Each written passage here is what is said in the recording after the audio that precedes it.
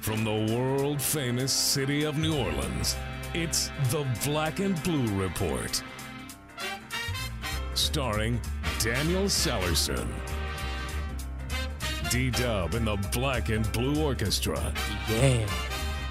And the Benchwarmers. Today's special guests include the New Orleans Saints, the New Orleans Pelicans, and whoever else we could get to stop by. Online and worldwide, it's the Black and Blue Report. Live, sort of, from Studio B, here's Daniel Sallerson. Welcome into the best of the Black and Blue Report. I'm Daniel Sallerson, or as Sean Kelly likes to call me, Producer Dan. It's a busy sports weekend in New Orleans. The Pelicans return home today to face the Charlotte Bobcats, and the Saints leave town and head north where they'll take on the New York Jets tomorrow afternoon at MetLife Stadium. Coming up, we'll have interviews from Pacers TV analyst Quinn Buckner, who came on Wednesday to talk Pacers, Pelicans, and other NBA topics. Pelicans TV analyst David Wesley stopped by on Tuesday and Wednesday this week, but we'll replay his interview with Sean Kelly on Tuesday to get to know David a little better, and we'll wrap things up with Saints running back Pierre Thomas, who talks about their big win against the Bills. Enough from me. Let's get right to the interviews. Coming up next, Pacers TV analyst Quinn Buckner on the best of the Black and Blue Report.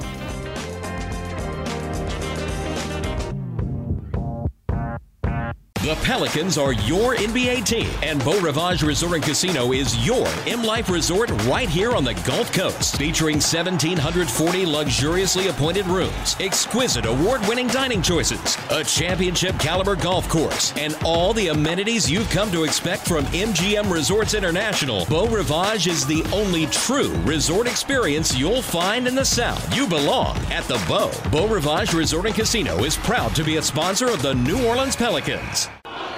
This is Todd Graves, founder of Raising Cane's Chicken Fingers. Sure, other fans are hungry for a win. But here in New Orleans, we make sure that you're well fed, too. With tailgates of our fresh chicken fingers and jugs of lemonade and sweet tea. Loving the Saints is like the freshness of Cane's. All day, no quit. Raising Cane's Chicken Fingers. The official chicken of your New Orleans Saints.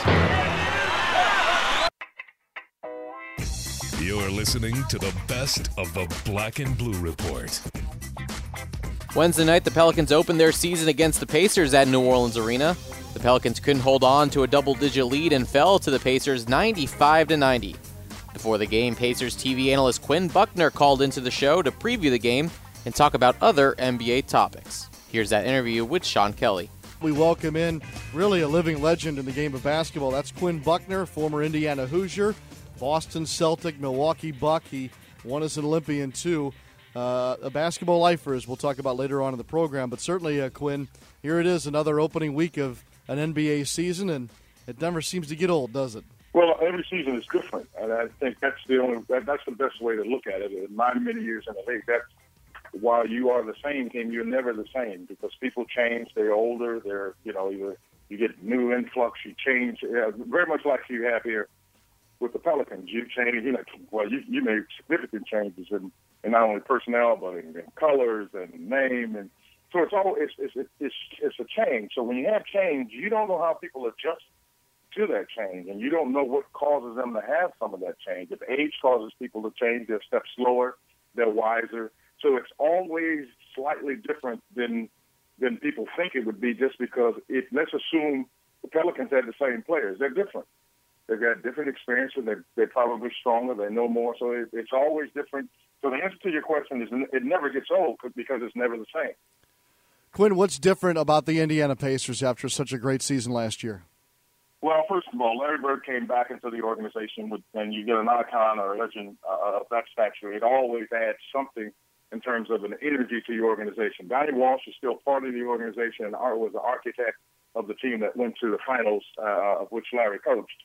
But Larry coming back, he was able to get in and get what he wanted. The bench was a challenge last year, not quite able to produce the way Larry has always liked to see his teams produce. So as you look at changes, the health of Danny Granger, getting him back would be a change. He played for a while for us. He's now, as of 2 days ago, they decided to give him a 3-week rest. Lance Stevenson is matured. Many didn't know if he'd stay on the team, make the team. When he first got there, Larry Bird had confidence in him, and he went from basically a second-round pick, and now he's a starter, and he has a role that he has defined for our team, so that's changed. Luis Scola, off the bench, international player with great savvy, has won in Argentina, part of San Antonio, bringing him over. He's made transition through Houston and Phoenix, and now he's part of the bench, so that helps. C.J. Watson, a nice point guard for us, gives us a lot of energy, knocks down threes, long defender, and that's changed for us. And we have Chris Copeland. So we have a bench, I think that's better, but I think our starters have gotten better. Roy is better, as of what I watched last night. Hopefully everything works out from a physical standpoint. He's better. And you look at our roster is better. But, as I said, it's changed, it's different, and Paul George has grown, and we want to see how he goes to the next level, becoming the go-to guy. So we have a lot that's different, though a lot of things that are the same. Quinn Buckner with us here on the Black and Blue Report. Quinn, I want you to see if you agree or disagree with my thought about the personality of the Pacers.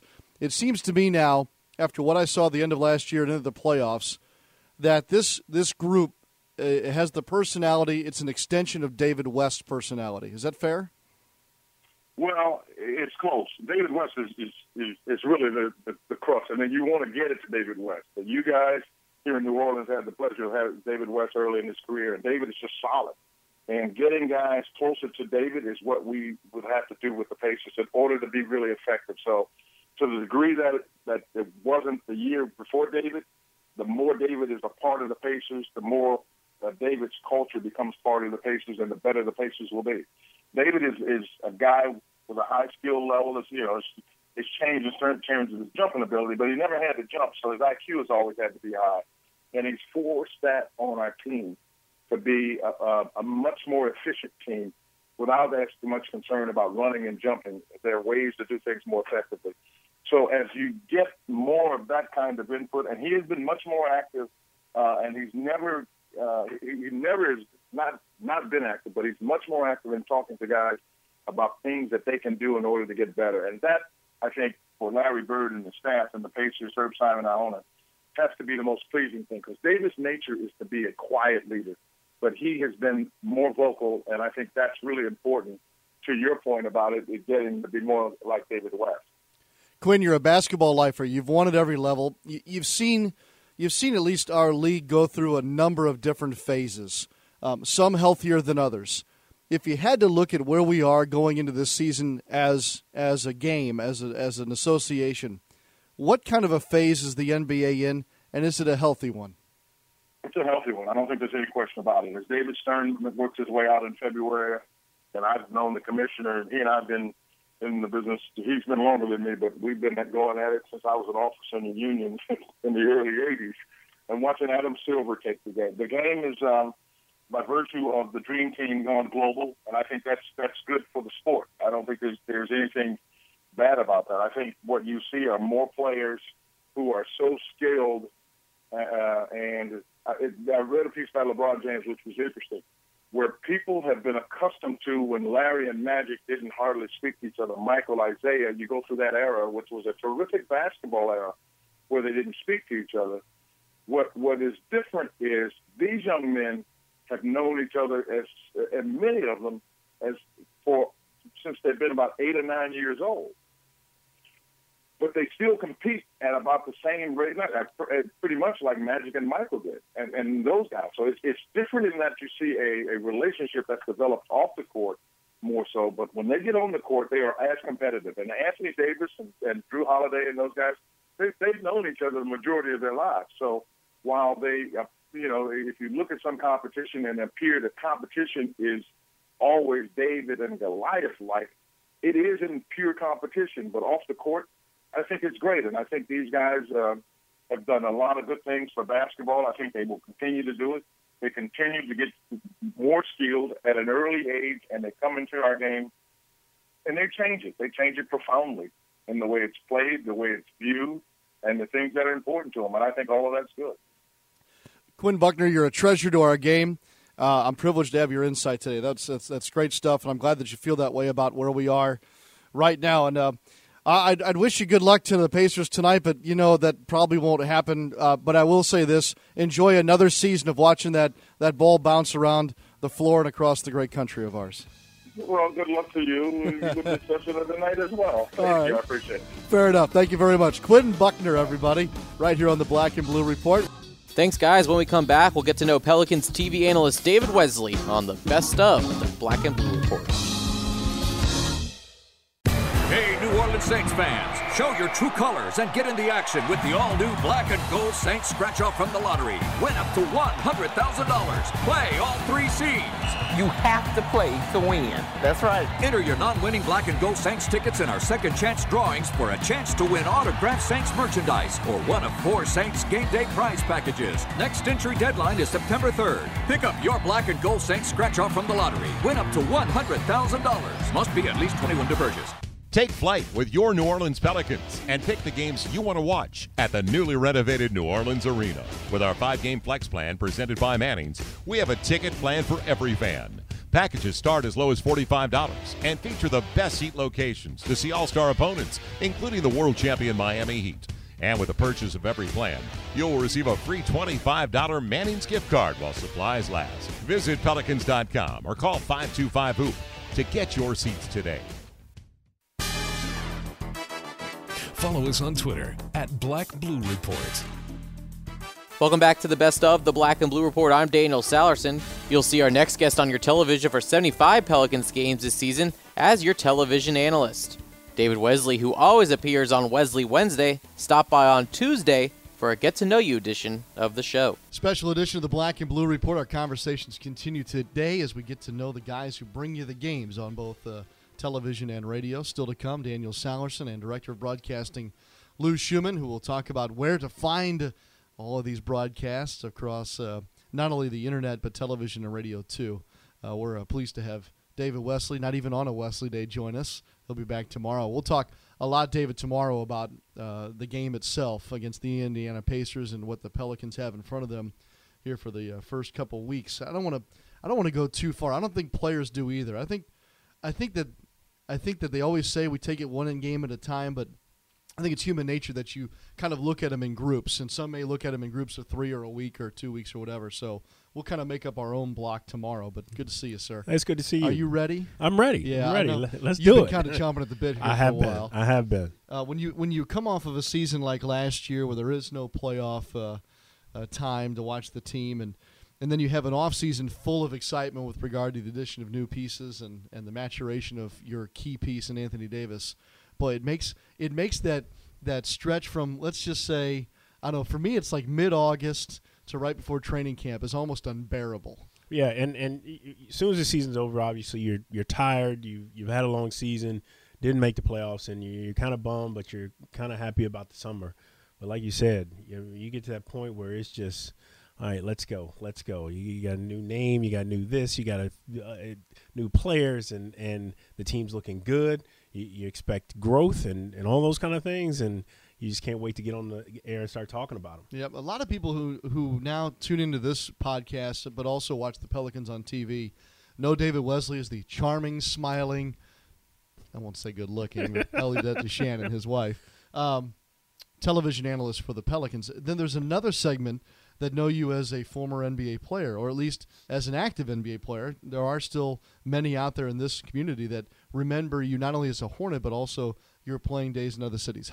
How many years in all now did you play in the NBA? 14. And you were one of those undrafted guys, so you're bringing a unique perspective to the game at that level. Yeah, I remember breaking into the league my first year in Jersey back in '93, where I didn't really feel like I was a part of that team. I felt like they kind of did me a favor almost. And Ramil Robinson, if you remember that name, was on that team. Tate George, they released him so that I could be on that team. And starting guard was Kenny Anderson, who led all guards in minutes played that year. So I relatively was just kind of a cheerleader and learned and watched and just worked hard. And as undrafted guys, and I see guys that come in like a Brian Roberts, I love those are the guys I'm rooting for. Lance Thomas. I'm rooting for those guys because I know how hard they have to work and how they have to change people's minds. They can play this game. And so, when I'm coming in and then finally I'm always looking over somebody's shoulder. I'm beating you down. I'm tapping you on the shoulder until I got in front. And then for my career, that's the part that kept me going because I knew there was a me behind me coming to get my position. You're what, early 40s at this point? 42. 42. Right. No. Yes, Yeah. 42. 42. Yeah, you're just 42. one step ahead of me. Yes. Which will always be in that category. 43 in about 2 weeks. Does it ever, now you've built yourself a television career, and let's be honest, it's based upon the fact that you had a basketball career when you match that with your personality. But even now, at your age and having been through it all, does it still sometimes strike you that you're that kid from small town Texas, and this is what it's become? Does that ever hit you upside the head even now? It still does, because I look at those players, and sometimes I'm looking at them, how big, how fast, how quick they are, and think, was I really just out there a few years ago? And here I am at 43 from Longview, Texas, and I've now had a basketball career. I'm starting this broadcasting career, and I'm a lucky guy to be a part of the game and then be able to now watch and talk about it and be a part of another team.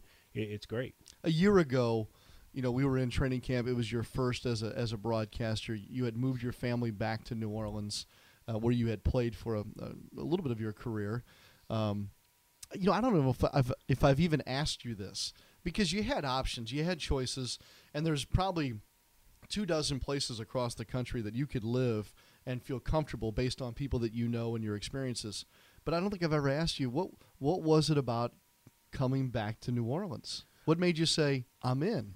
I enjoyed New Orleans when I was here. I had the fans are great here. The people receive you well here. Obviously, the food and the culture and everything else is wonderful, but it took a little bit. I'm talking to my wife. I've been offered this job, and it was almost last minute. And I'm thinking, yeah, this could be a new chapter, and this could be fun. And we were in Maine, where my wife is from, and there's in the mountains, no phone signal. You can't get emails. You got to go to a certain place in the mountain and wave your phone just trying to get a signal. So communicating with the Hornets at the time about this job was kind of difficult, but we knew that when we came back from Maine, we had to find schools, house, and everything in a short amount of time. But I like New Orleans. I like being here and enjoyed coming back. One quick story. Yeah. The day we drove from Houston here was the day of the hurricane. We actually emptied the truck into the house, and the hurricane happened that night. That's right. Yep. That was Labor Day weekend. Yep. Yeah. Was it Labor Day weekend? I don't know if it was Labor Day weekend. It was right around that time. Right, yeah. There's no doubt that former players and coaches, of which you are both, have added to viewers' enjoyment of the game, whether it be learning something or engaging with a story, or I guess gaining the perspective of having or getting to listen to somebody talk about what it's like to do what they love watching. For you, though, when you kind of started this journey, this new chapter, as you called it, what did you have to learn, or what had to happen for you to be able to take the knowledge and experience of playing and coaching and be able to share that with your viewers? Well, for one, sometimes when you coach, making your point and getting people to understand, and I coached for 2 years in the D-League with the Texas Legends, being able to relay to somebody on a basketball court how to do something in a way that you're not using terminology that shoots over their head. You got to, I don't want to say dumb it down, but you have to use the right words to get that across. I think that helped me a little bit in the broadcasting. There's so much I don't know. There's still so much I still don't know, but being around guys like yourself, Joel Myers, the producers, Lou Schumann, filling me full of information, and really all that you've told me going into my first broadcast, none of that helps. It helps as you go because you go, oh, I remember when he said that. Oh, I remember when he said that. But going into that first broadcast, everything is out the window, and you were just nerves, a ball of nerves, and you're just, I don't want to say the wrong thing. And the process of learning, it took the whole year, and I'm still learning, but it takes a whole year to kind of get going to what it is you have to say, how quick you have to be sometimes, how concise.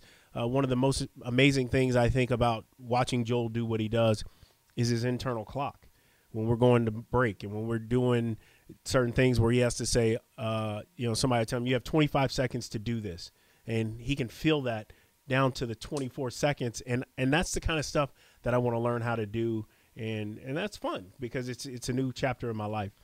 You know, most people who have seen me would quickly figure out that I didn't play the game. No. Don't ruin this for those who haven't seen it. Okay.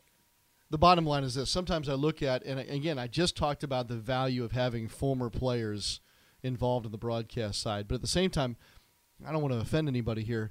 I see a lot of guys who leave the floor or leave the coaching ranks and plop down in a chair and say, all right, let's just go.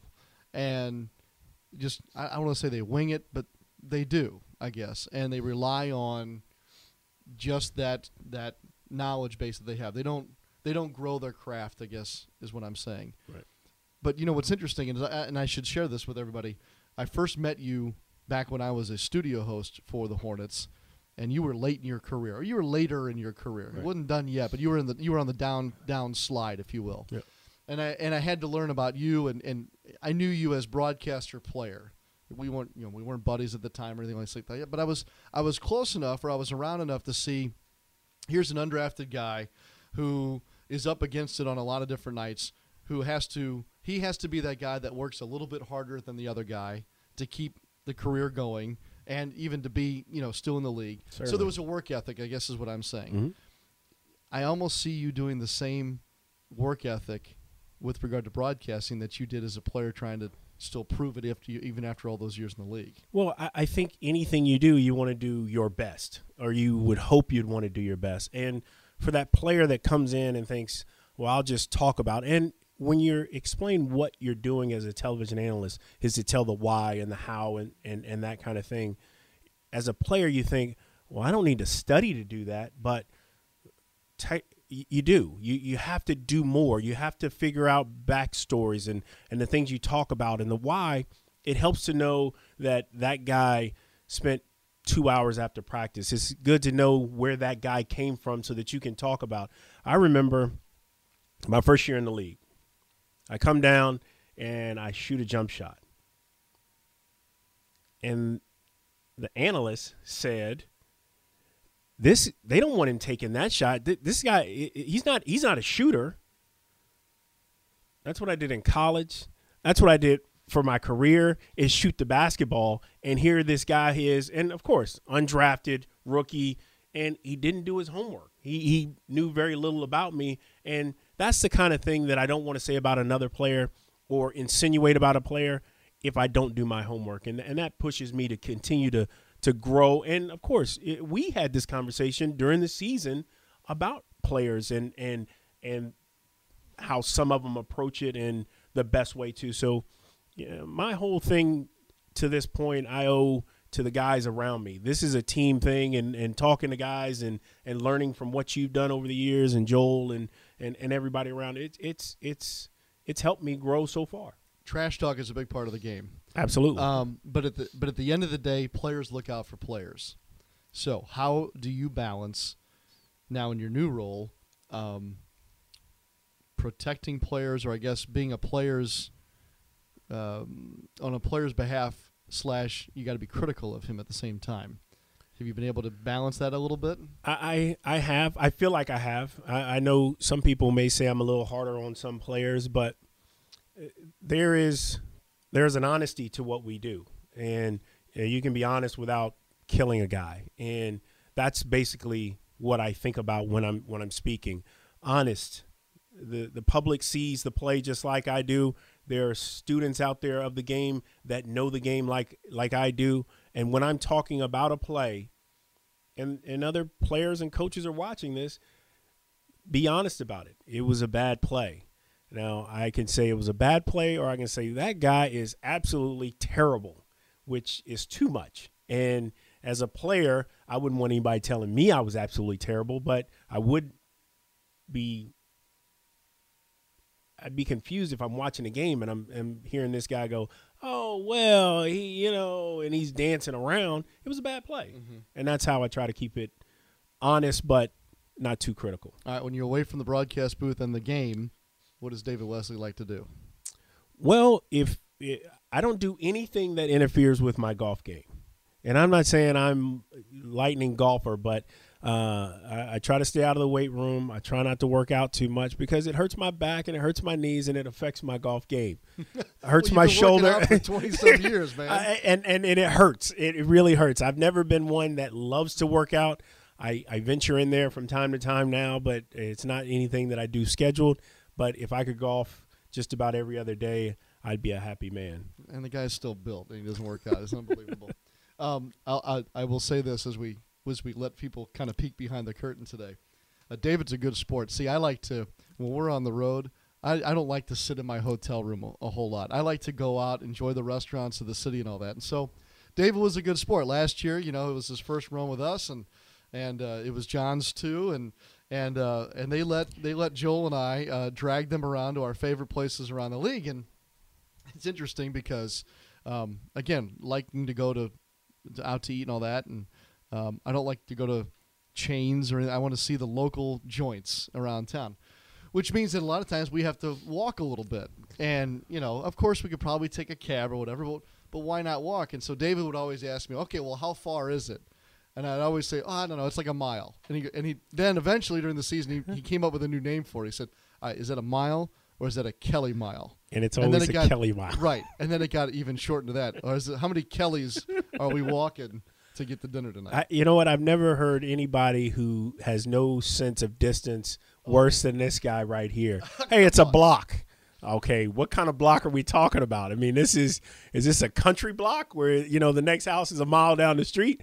And we would start walking thinking we're going 2 blocks. Then we go 3 blocks. Now we're into the Kelly mile. Now we're turning a corner. Oh, it's right up here. And right up here is 18 buildings down. At the end of the day, you had a good meal, didn't you? Had a good meal. Took a cab back. And with that, we'll see you tomorrow. All right? See you tomorrow. All right. Pelicans and Pacers tomorrow night. David on your television on Fox Sports New Orleans. We're certainly looking forward to that. You can watch David and his partner Joel Myers tonight as the Pelicans host the Bobcats on Fox Sports New Orleans starting at 7 p.m. When we come back, we turn our attention to the Saints and hear from running back Pierre Thomas. We'll be right back.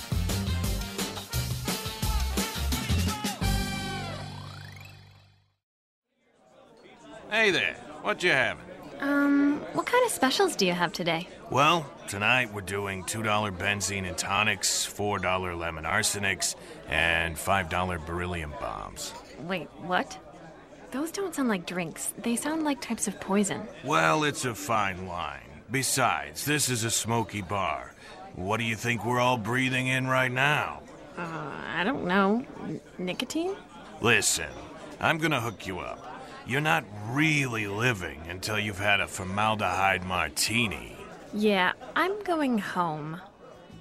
Secondhand smoke does more than just stink.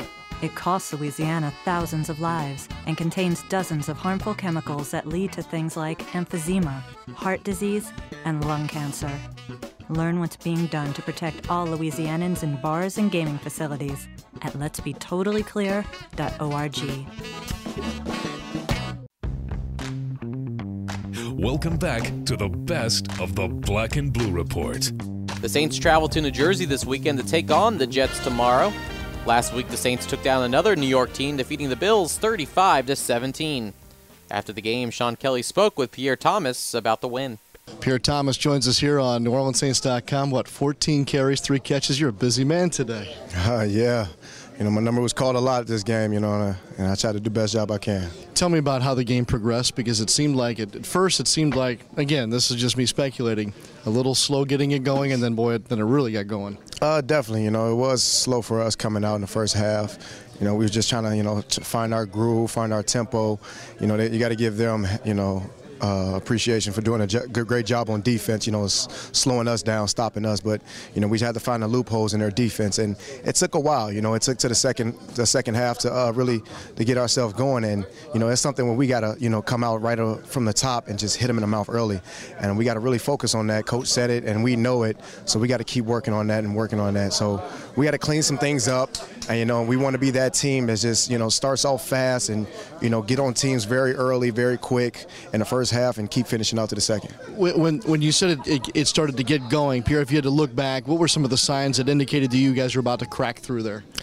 I mean, in the beginning, we wasn't really, getting to our blocks, reading the right reads, making the right runs. We did a good job of running a little bit, but, running the right routes. I mean, we just struggled. But after a while, we start to see, we start reading our defense and seeing what they're playing with, different personnel, what guys we got on the field and what they're bringing in once we got certain guys on the field. And we seen what plays works best for us against their defense, and that's what we did. Yeah, through those first 6 games, it really seemed like you could start to pinpoint what certain teams were really going to focus in on taking away from you. What did Buffalo try and take away in this particular game?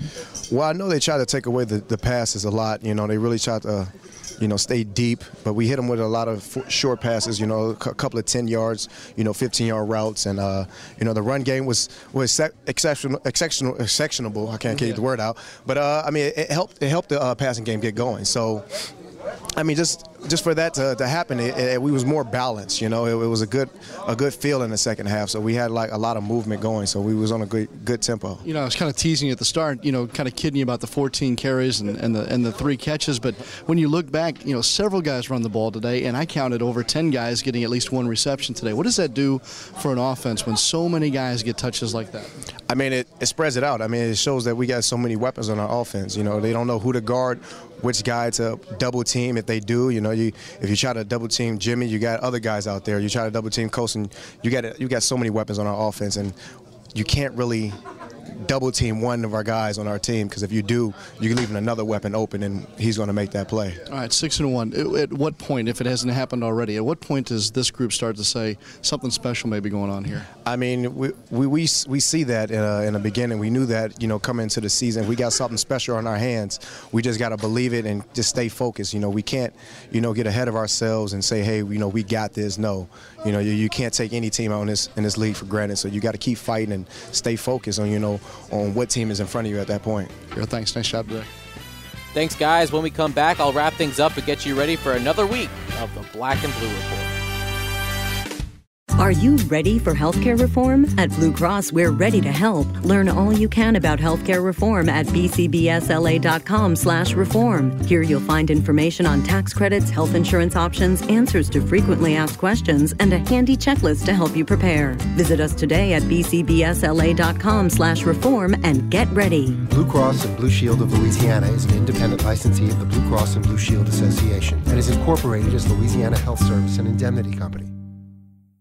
Take flight with your New Orleans Pelicans and pick the games you want to watch at the newly renovated New Orleans Arena. With our 5-game flex plan presented by Manning's, we have a ticket plan for every fan.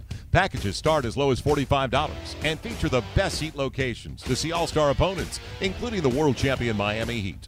And with the purchase of every plan, you'll receive a free $25 Manning's gift card while supplies last. Visit Pelicans.com or call 525-HOOP to get your seats today.